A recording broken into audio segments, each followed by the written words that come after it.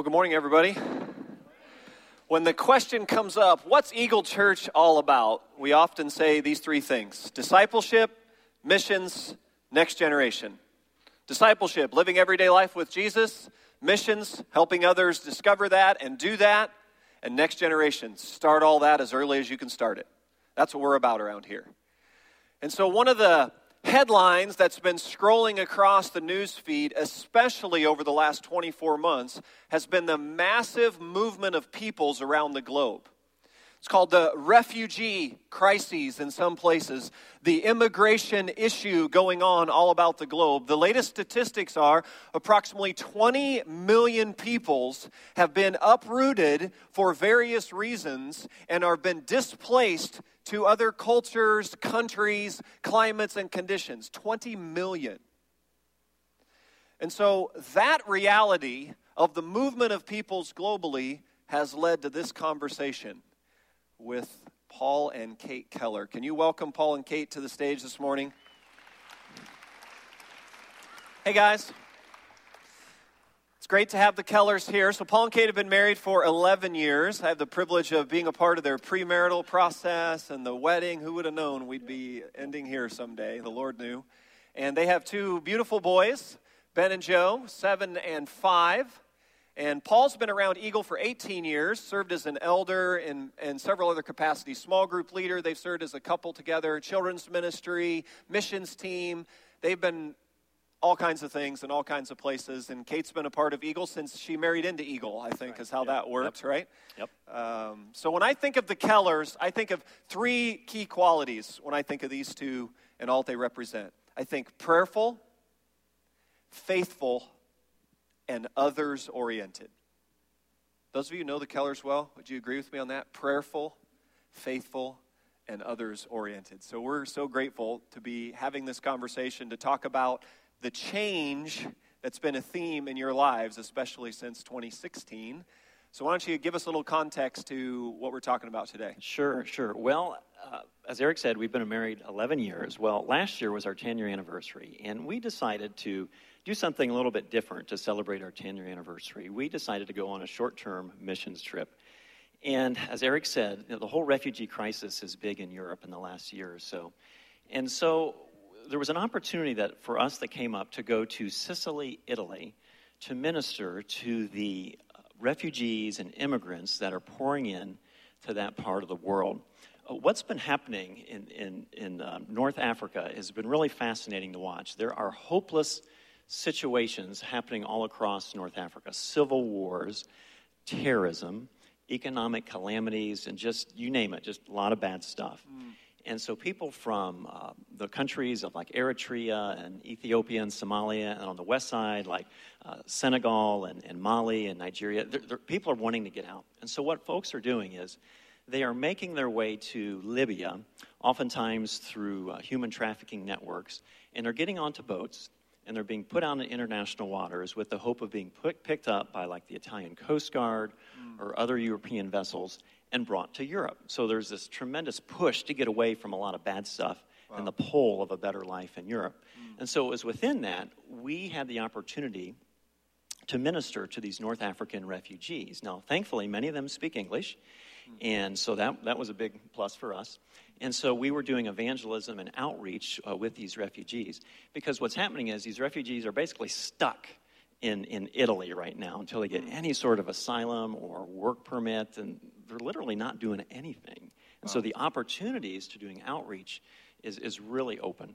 And so give us some numbers here. So how many peoples are we talking about have migrated, especially into that area called Sicily? Yeah, sure. So for the past 3 or 4 years, about over 100,000 a year have been making their way into the Mediterranean, picked up and brought to Sicily and southern Italy. Wow. And they're put in unused housing, different places where they can stay. And again, they get a couple euro a day, they get some meals, they're taught Italian.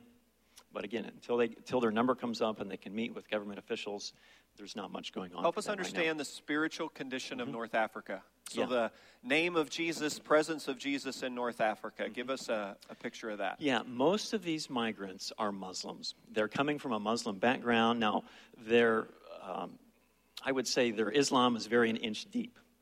They're not very devout. And so they are very open to talking about spiritual things. Most Muslims in general are, for that matter. And because they're transient and they've been through a lot, they are very open to dialogue about Jesus, to talk about the Bible, to look at stories in the Word.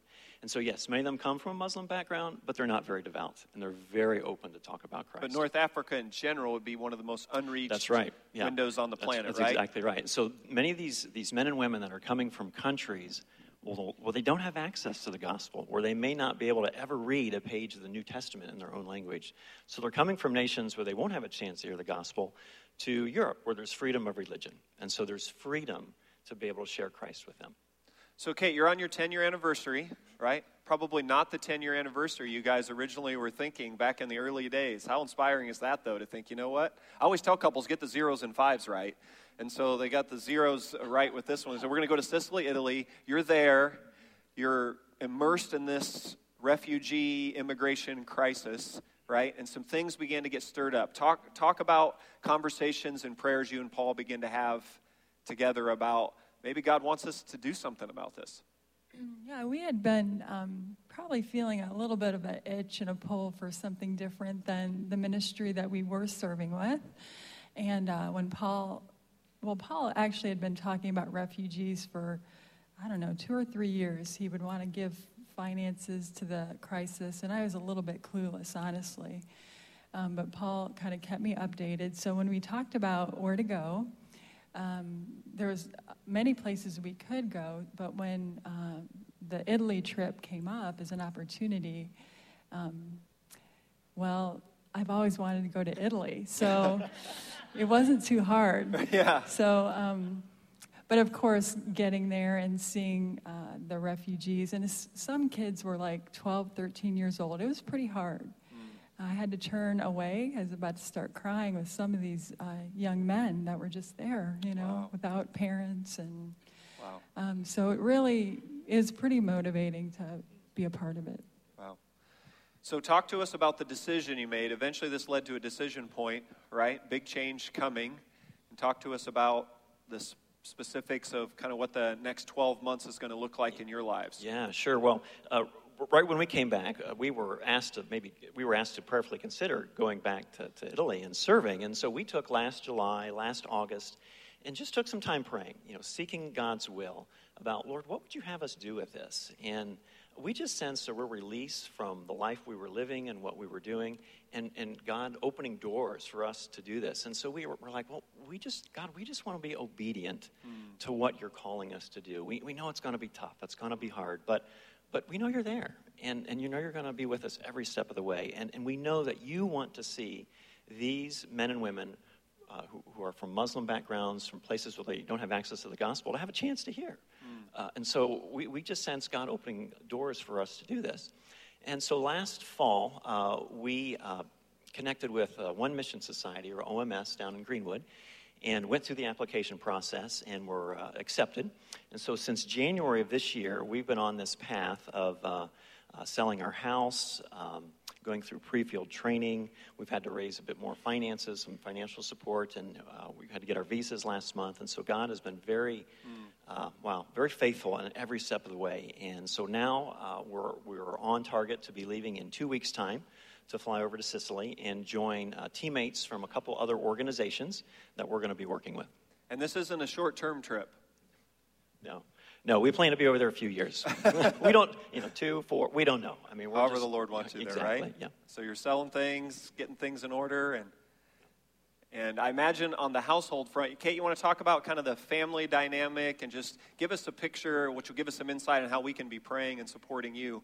Just family transitions ahead for the boys and the conversation with the 7 and 5-year-old with this. That had to be quite a dialogue. Yeah.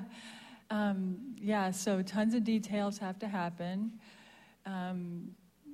Just pray that I think Paul and I would stay on the same page, and we're That's not never each an other's... issue in marriages. That's never an issue, especially for missionary marriages. Especially when there's kids asking 50 million questions when you're trying to pack a box. So, yeah. So just that we would stay together in this. And I think just for our teammates that we're going to be serving with, they're from all different ministries. And there's 5 families total. We're one of the 5. So just for unity, good communication, when conflict happens, just to dive in and not be afraid of it. And That's good. And Paul, you want to give us some insight just on how we can be praying for the ministry that you guys will be kind of launching? I know you're going to be hosting teams through the year, involved in some other things. Yeah, that's right. Yeah, so our role is basically we're going to be doing evangelism and discipleship with these migrants. And we're also going to be working with short-term teams because they're an integral part of what we want to do. Teams coming over, making contacts, and then the long-term missionaries can follow up. So we're going to be working with teams before they come over and when they're on the ground. And so as far as how you can be praying, I mean, it is the vision of the ministry to see what's called a discipleship-making movement happen, which we want to see these men and women won to Christ and discipled, but discipled in such a way that wherever they go, because most of them probably aren't going to stay there in Sicily, if they go back to North Africa or other places in Europe, that they can easily reproduce themselves. And so that's what we're hoping to see, is that we want to see a movement of these migrants to Christ, and then they can reproduce themselves wherever they go. Because they're going to be, again, if they go back home, they're going places that we can't go to. Right. But they're representing Jesus going back. So you're going to get on a plane, what's the date? October 7th. October 7th, and you're going to fly there, and there's apartment type setup. You found something or are going to find something? Or are you going to live in tents? What are you guys going to do? Apartment? Yeah, we've got temporary housing for about a month. Okay. An apartment, and then we'll have to find an apartment over there. All right. So, yeah, I mean, to be really honest, Eric, I mean, it's... there's just a lot to do. I mean, we get on the ground, and we got to get a car and we phones. can't imagine, right? What What would it be like to uproot? I mean, if I think about it too much, I start to get very overwhelmed. But we just take it one day at a time. We want you guys to know we love you, we're with you, and you've got several hundred people, right? Are we with them, gang? Supporting them? Just want to say thank you for saying yes to Jesus. This is what happens when you get your life linked up with Jesus, by the way. This shouldn't be an exception to the norm, though we view this as an exception at times, but this is kind of normal Christian life. You get linked up with Jesus. Jesus is really passionate about the movement of peoples around the globe, and so he's like, hey, Paul and Kate, I've got something for you to do. And how inspiring is it that these two, along with their boys, have just surrendered and said, you know what, Jesus, whatever you want us to do, wherever you want us to go, we're all in. They said yes to Jesus a long time ago in this leading, so if you get some time to talk with them in greater detail, they've got great stories about the ways God has directed their steps in their 11 years of marriage together and how God's guided them. And this is what happens, right, when we get linked up with him. So thank you for saying yes. We're with you. We're supporting you. We're going to pray for you. We're all in. You're a part of us.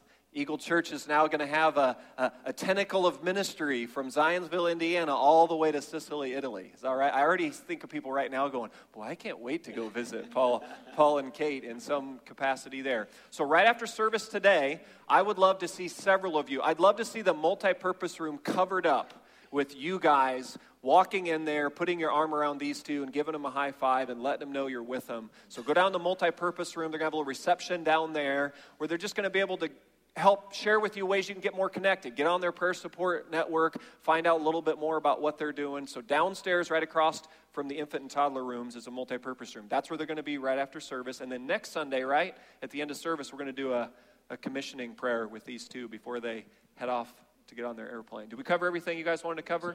Anything? Let's pray together as we send these guys off next week. Jesus, thank you so much for the leading that you gave Paul and Kate years and years ago. Thank you for their surrendered hearts that said, Lord, whatever you want us to do and wherever you want us to go, we say yes on the front end.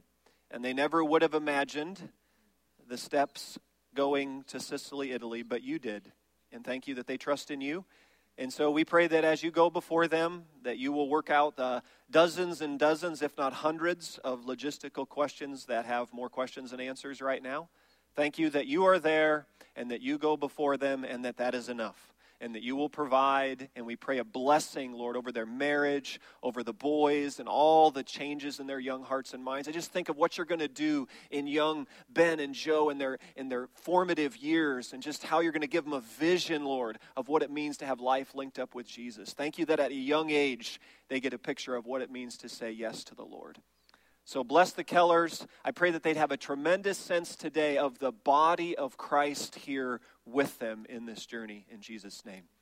Amen. How about one more round of applause for the Kellers? Thank you, brother. Good to see you. All right, open up your Bibles, Luke chapter 24. Luke chapter 24, appropriately so, we started a series last week called Journeying Together. Because although a relationship with God was always intended to be personal, it was never supposed to be private. A relationship with God is always a personal deal. It's very personal, your faith and your walk with God. Absolutely personal. But to have a flourishing spiritual life, it was never intended to be private. Jesus always intended this to be an us, we, together thing. So if you're trying to carry out a walk with God as a solo operation and go maverick on the story, you're eventually going to hit a cap in your walk with God. You can only go so far by yourself. It doesn't mean there aren't aspects of it that are by yourself. I'm talking about the us, we, together, the journeying together. And so we're on the Emmaus Road in Luke 24. And last week we talked about two realities of what it means to be together. And the first thing we talked about last week from the Emmaus Road story was we're going to be together in liminal space. We're going to intentionally choose to journey with each other in the space in between. Remember that word liminal from last week? That word means when you've released what is and you've yet to grasp what will be. I want you to think of it as the trapeze artist who relinquishes the bar here and hasn't quite got the bar there. You with me? And all of us, when we watch that, go, oh, that's liminal space. And we talked about last week how that space, God really enjoys leading us there. Though we don't enjoy the experience of liminal space, He knows it's really fruitful and ripe to drive the roots of faith down deep. So the more we can embrace the space between the now and the not yet, the better this relationship with the Lord's going to go. Because if you're not in liminal space right now, just keep living and you will be with Him. It's usually induced by some crisis where He causes you to loosen the grip and let go of the bar, and the other bar hasn't appeared yet that you're going to grab a hold of, and you're going to live in that suspended space. And that's where the two disciples on the Emmaus Road are. And we need a point of together in the body to be together. We have to kind of have the relationships in our life who will walk with us in that space. And then the second thing we talked about was Cleopas and this unnamed disciple were discussing all that had happened with each other. And who joined them on the way? Do you remember? Jesus joined them on the way. And we talked about this reality of what it means to be together as the body of Christ. That our life together in Jesus, our relationships with each other, were never supposed to be the end goal. We can't make connecting together the end goal of the spiritual life. It's a means to a greater end. Are you tracking with me? Our relationships with each other are a means to help us pay attention to Jesus and to seek God. To figure out that Jesus has joined us on the journey, and we get to recognize that, and we need each other to recognize that. So the each other part of this Christian life is absolutely essential, but it's not the end goal. The end goal is to know Christ, to love Him, to serve Him, to love the Lord your God with all your heart, mind, soul, and strength, and to love your neighbor as yourself, the loving the Lord. So I asked this question that we're going to walk around for this whole month. Do I have the kind of relationships in my life that help me seek God? That's a really important question for the soul. Who are the people in your life that you are invested in and journeying the walk between the now and the not yet, who help you pay attention to Jesus, that He's joined you on the way, who help you seek God? And when that becomes the end point, community is sustainable. If you make community the end point, that's not sustainable. Doing life together is not a sustainable vision for our together. Seeking Jesus and knowing Him, that's the sustainable vision. And then you journey together with that end in mind. Are you tracking with me? So those are the two principles we talked about last week, and we're going to add a couple more this week out of Luke 24. So you remember the context to the story before I read the verses. Jesus has just been crucified, buried, and raised to life. The ladies ran to the tomb. The angels were there. The stone had been rolled away, and they reported that Jesus is no longer there. He's exited the tomb. The ladies run back to the disciples and say, hey, guess what? Jesus isn't there. I mean, they're so wound up. They're so excited. They can hardly finish their sentences. And the guys are like, ladies, we think you're way off the reservation. We're not sure what's coming out of your mouths there. They can't process all that those ladies were saying, except for Peter runs to the tomb and with his own eyes sees Jesus is no longer there. Well, two of the disciples, Cleopas and one we'll never know their name, and I suspect the reason we'll never know their name is maybe God wanted us to insert our own story right there. Maybe God wants us to see that we're the one walking with Cleopas between the now and the not yet. So Cleopas and this other disciple are walking along. They're headed back to Emmaus, the 7-mile journey. Why are they going back there? It's their hometown. They put all their eggs in Jesus' basket. So this is the most traumatic weekend of their lives they've just experienced. The emotional state that Cleopas and this other disciple are in, along with the rest of the disciples, their world's been rocked. Everything they'd hoped and dreamed have been shattered. They've let go of some things, and they haven't grasped a hold of what's next. And that's where we pick up the story. So look at verse 15 and following here. We're going to pick up back actually 13 and following. We'll reset how they got to this point. Now that same day, two of them were going to a village called Emmaus, about 7 miles from Jerusalem. They were talking with each other about everything that had happened. And what had happened? Jesus had been crucified. Jesus had been buried. And now they're adding a little more to the story. Some ladies are babbling about Jesus being raised. They're talking about all this stuff. As they talked and discussed these things with each other, Jesus himself came up and walked with them. Verse 16, but they were kept from recognizing him. Now, what do you think that's all about? Isn't that an interesting phrase in there? How is it that they're kept? I'm guessing the way God just worked with this situation, that he did something with Jesus' physical appearance in his resurrected state, that they were purposefully kept from recognizing that it was the resurrected Christ. They obviously knew him well, but later in the story we're going to see. Next week and the week ahead, we're going to see that their eyes are opened and they do recognize him. So it's just a space in between here when they're kept from recognizing him.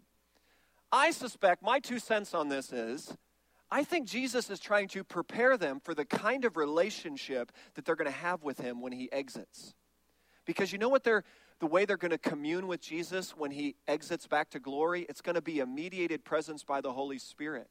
And it's going to be more of an invisible. They're not going to be able to see him, but he's going to be with them. Are you following me here? And I think he's kind of preparing them. I think he's kind of bringing them along to say, hey, you know what? This is the way you're going to walk with me and talk with me and relate with me in a way that's hard for you to grasp right now. And he kind of brings them along in that. So I think it's a little training ground for the way we relate to God through the presence of the Holy Spirit today.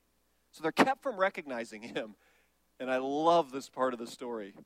Verse 17. He asked them, what are you discussing together as you walk along? Oh, I said, Jesus, he's so great. There's no one like Jesus. He's playing dumb with them. Hey, so what are you talking about? Does he know what in the world they're talking about? Of course he does. Anytime Jesus asks a question, it's never for his own benefit. It's always for the benefit of the ones being asked, by the way, anywhere in Scripture. So anytime God positions a question to you, we ought to sit up in our seat a little bit because it's never for his benefit. It's always for ours. Because there's something about a question, right, that's going to draw some things out of them. They can't put words to what's going on here. So he's like, hey, what are you guys talking about?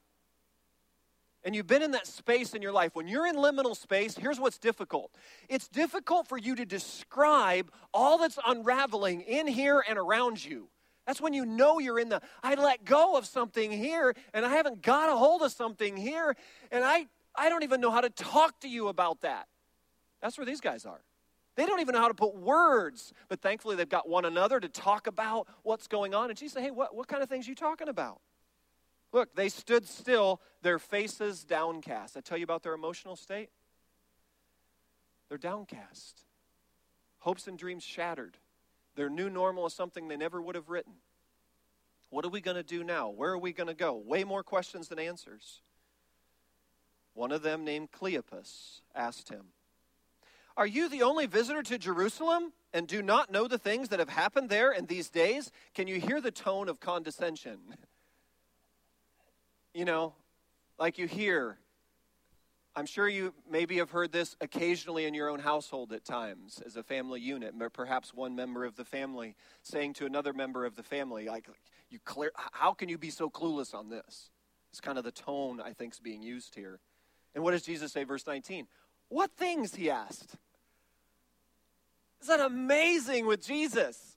He's just kind of playing along with them and drawing out of them. So here's the first principle, or the third one from our story today. First one for today. We resist the temptation to rush in and fill the emptiness with words. This is what together means. So instead of Jesus rushing in and just kind of filling in the gaps for them, what does he do? He invites them, follow me now, to be with what is. Do you have the kind of people in your life who can sit with you and walk with you in that space in between and just be with what is? And not have to fix it and give a chapter and verse and a 3-point outline answer for everything? We're not great at this as a Christian community in general. In general, as Christians, we struggle walking alongside someone and this 7-mile journey between the now and the not yet. Why? Well, I think there's a lot of reasons here.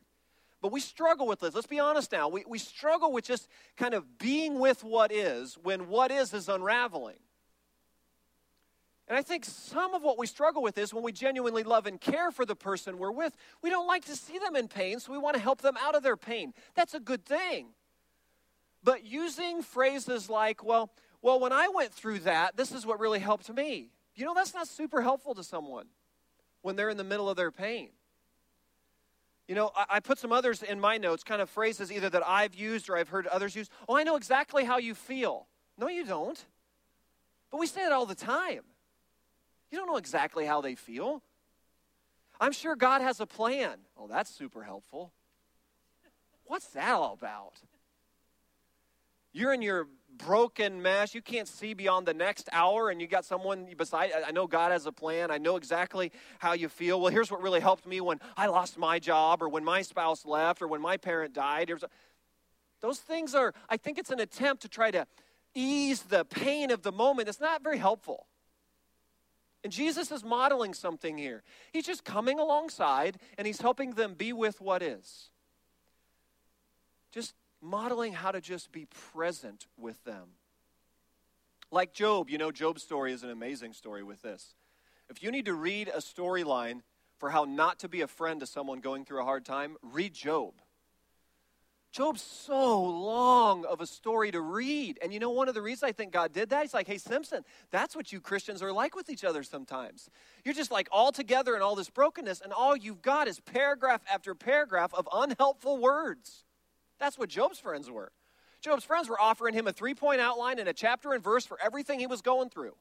And he didn't want that. What did he want? Job wanted someone, hear this, to sit with him in the great unfixables of his life. That's community. You got someone who will sit with you in the great unfixables of your life? That's what Job wanted.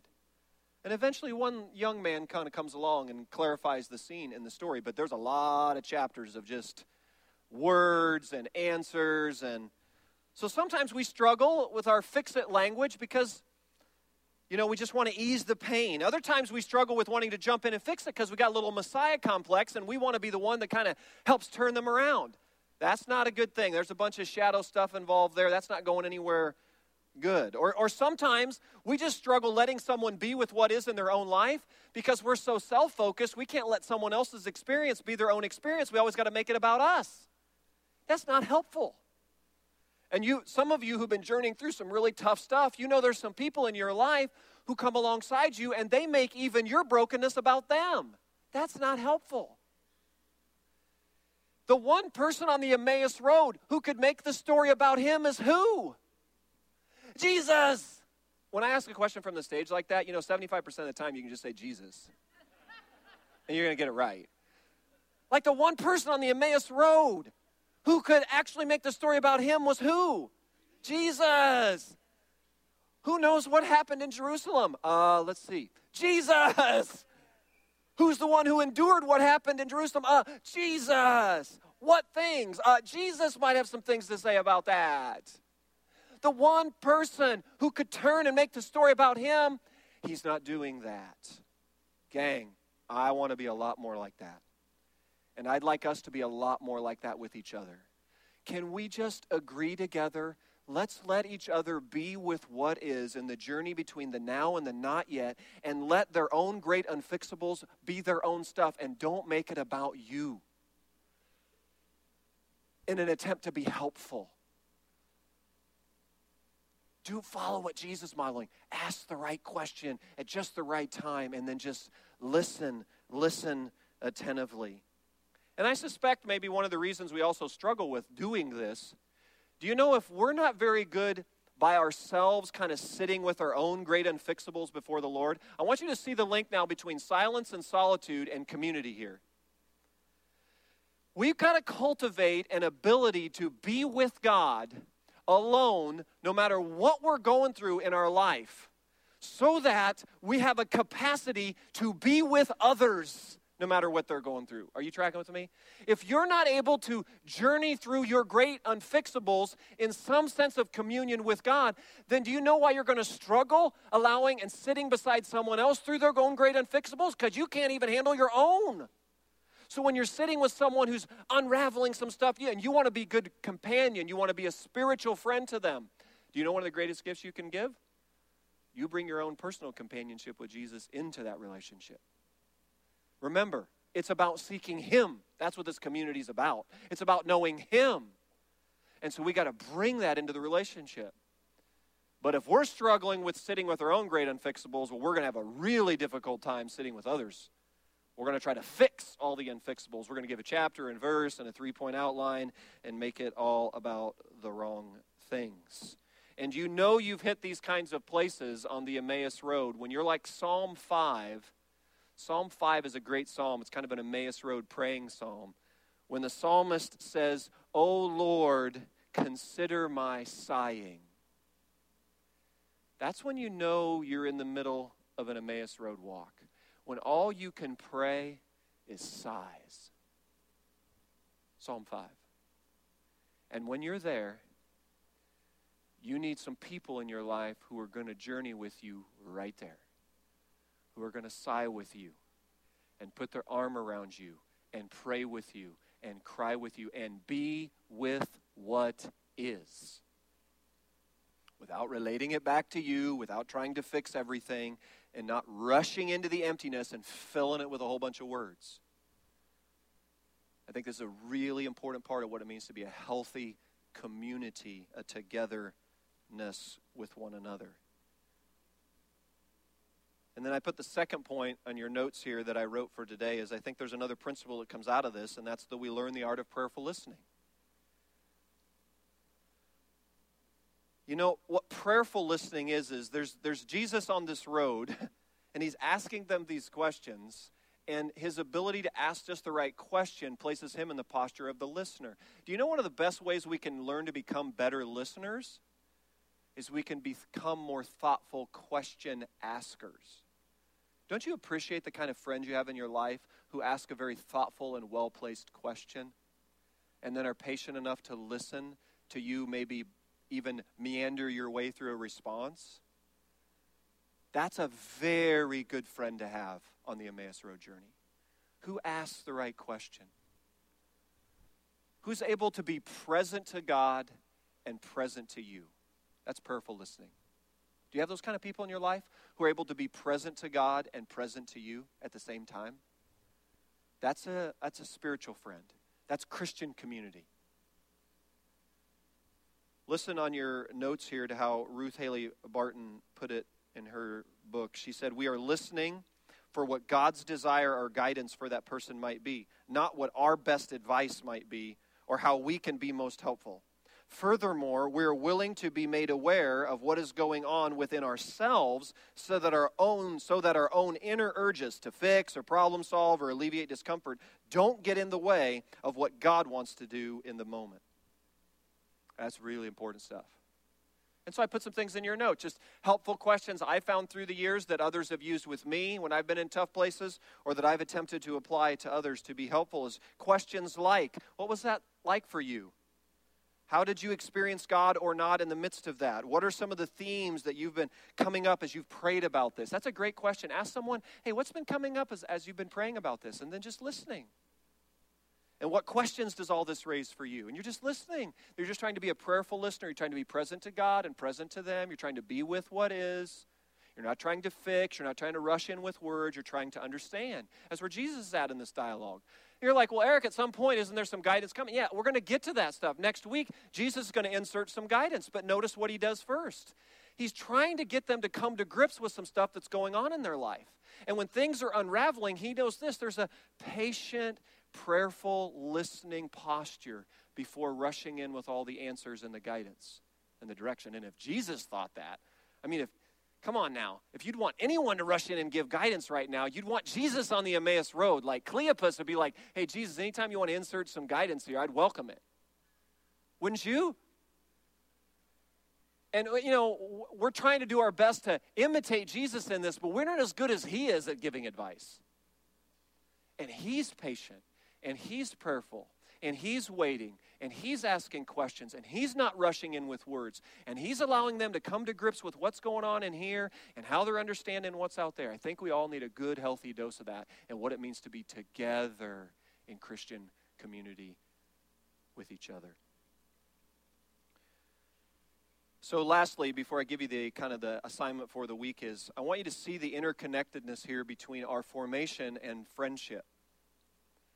Because in order for us to try to be the kind of friends with one another who pay attention to God while we're with each other, do you realize what we have to bring to that encounter? We have to bring a lifestyle of paying attention to God and listening to Jesus. So our formation is key to friendship. You can't separate formation and friendship. One fuels the other. You bring your personal walk with God, your kind of the dailiness of your desire to listen to him and obey him and follow him. You bring that into a friendship with another person where you're attempting to simultaneously pay attention to God as you pay attention to them. It's like I put in your quote, note there, the quote from Julian of Norwich. I look at God, I look at you, and then I look at God again. That's that. I'm with you, but I'm with God, and I'm with you. That's spiritual friendship. And the only way that kind of relationship takes place when there's formation and friendship together. So hence the assignment for the week. So here's how we're going to try to put this into practice this week. I put in your notes that this will take you about 15 minutes. So carve out 15 minutes sometime this week and walk through these steps. Start with a couple minutes of silence. And just kind of take some deep breaths in that silence and settle into it. Read through John 10, 14 to 18. Read through it twice. Read through it slowly. Just kind of let the words sink in. And you just have to, if you can kneel, kneeling would be good. Kind of kneeling in silence is good. Kneeling and reading through John 10 would be good. And then reflect on some questions like this. Do I have the kinds of relationships in my life that help me seek God? If not, what's holding me back from pursuing those? Am I looking for human relationships to be for me what only Christ can be? Do you know that's what happens when we put so much pressure on our connectivity to others that we're actually asking them to be something for us that Jesus never intended for them to be? They can only be your spiritual friend. They can only be your spouse. They can only be your brother and sister in Christ. They cannot be your Messiah. They're a means to a greater end. We got to sift through that. We got to invite the Lord into that and say, hey, Lord, what's up with this kind of maybe an unhealthy desire, a pursuit to be so connected that things unravel when I'm not? What's underneath that? I think we need some time with the Lord on that. And where do I hear the voice of the Good Shepherd speaking to me in all of this? So sit in silence, read through John 10, reflect on some questions like that, and then just spend some time praying. Praying is just responding back to God. Just pray about whatever surfaces in that time, and then close with a couple more minutes of silence. Can we do that? Sometime between now and next Sunday, I'd love for all of us to have that kind of experience because you're going to bring your formation into the friendship. Because the question isn't whether we're going to be on the Emmaus Road journey. That is not the question. The question is, when we're on that Emmaus Road journey, are we going to be trying to walk it alone? By his grace, let's not be that way. Are we going to have the kind of people in our life who are going to help us see that Jesus has joined us on that journey and we'll do it together? Let's pray. Father, I think of all the times in our lives when you have so graciously and patiently joined us in our own journey, how you've revealed that through a sacred friendship, someone who just came alongside, who had a cup of coffee or sent the right text or had the right phone call, just the right conversation at just the right time. Thank you for the gift you've given us in one another in this body. Thank you for the call to not go this alone. Thank you for the reminder it's always been an us, we together thing. And so for so many here who are right in the middle of their own 7-mile trek from Jerusalem to Emmaus,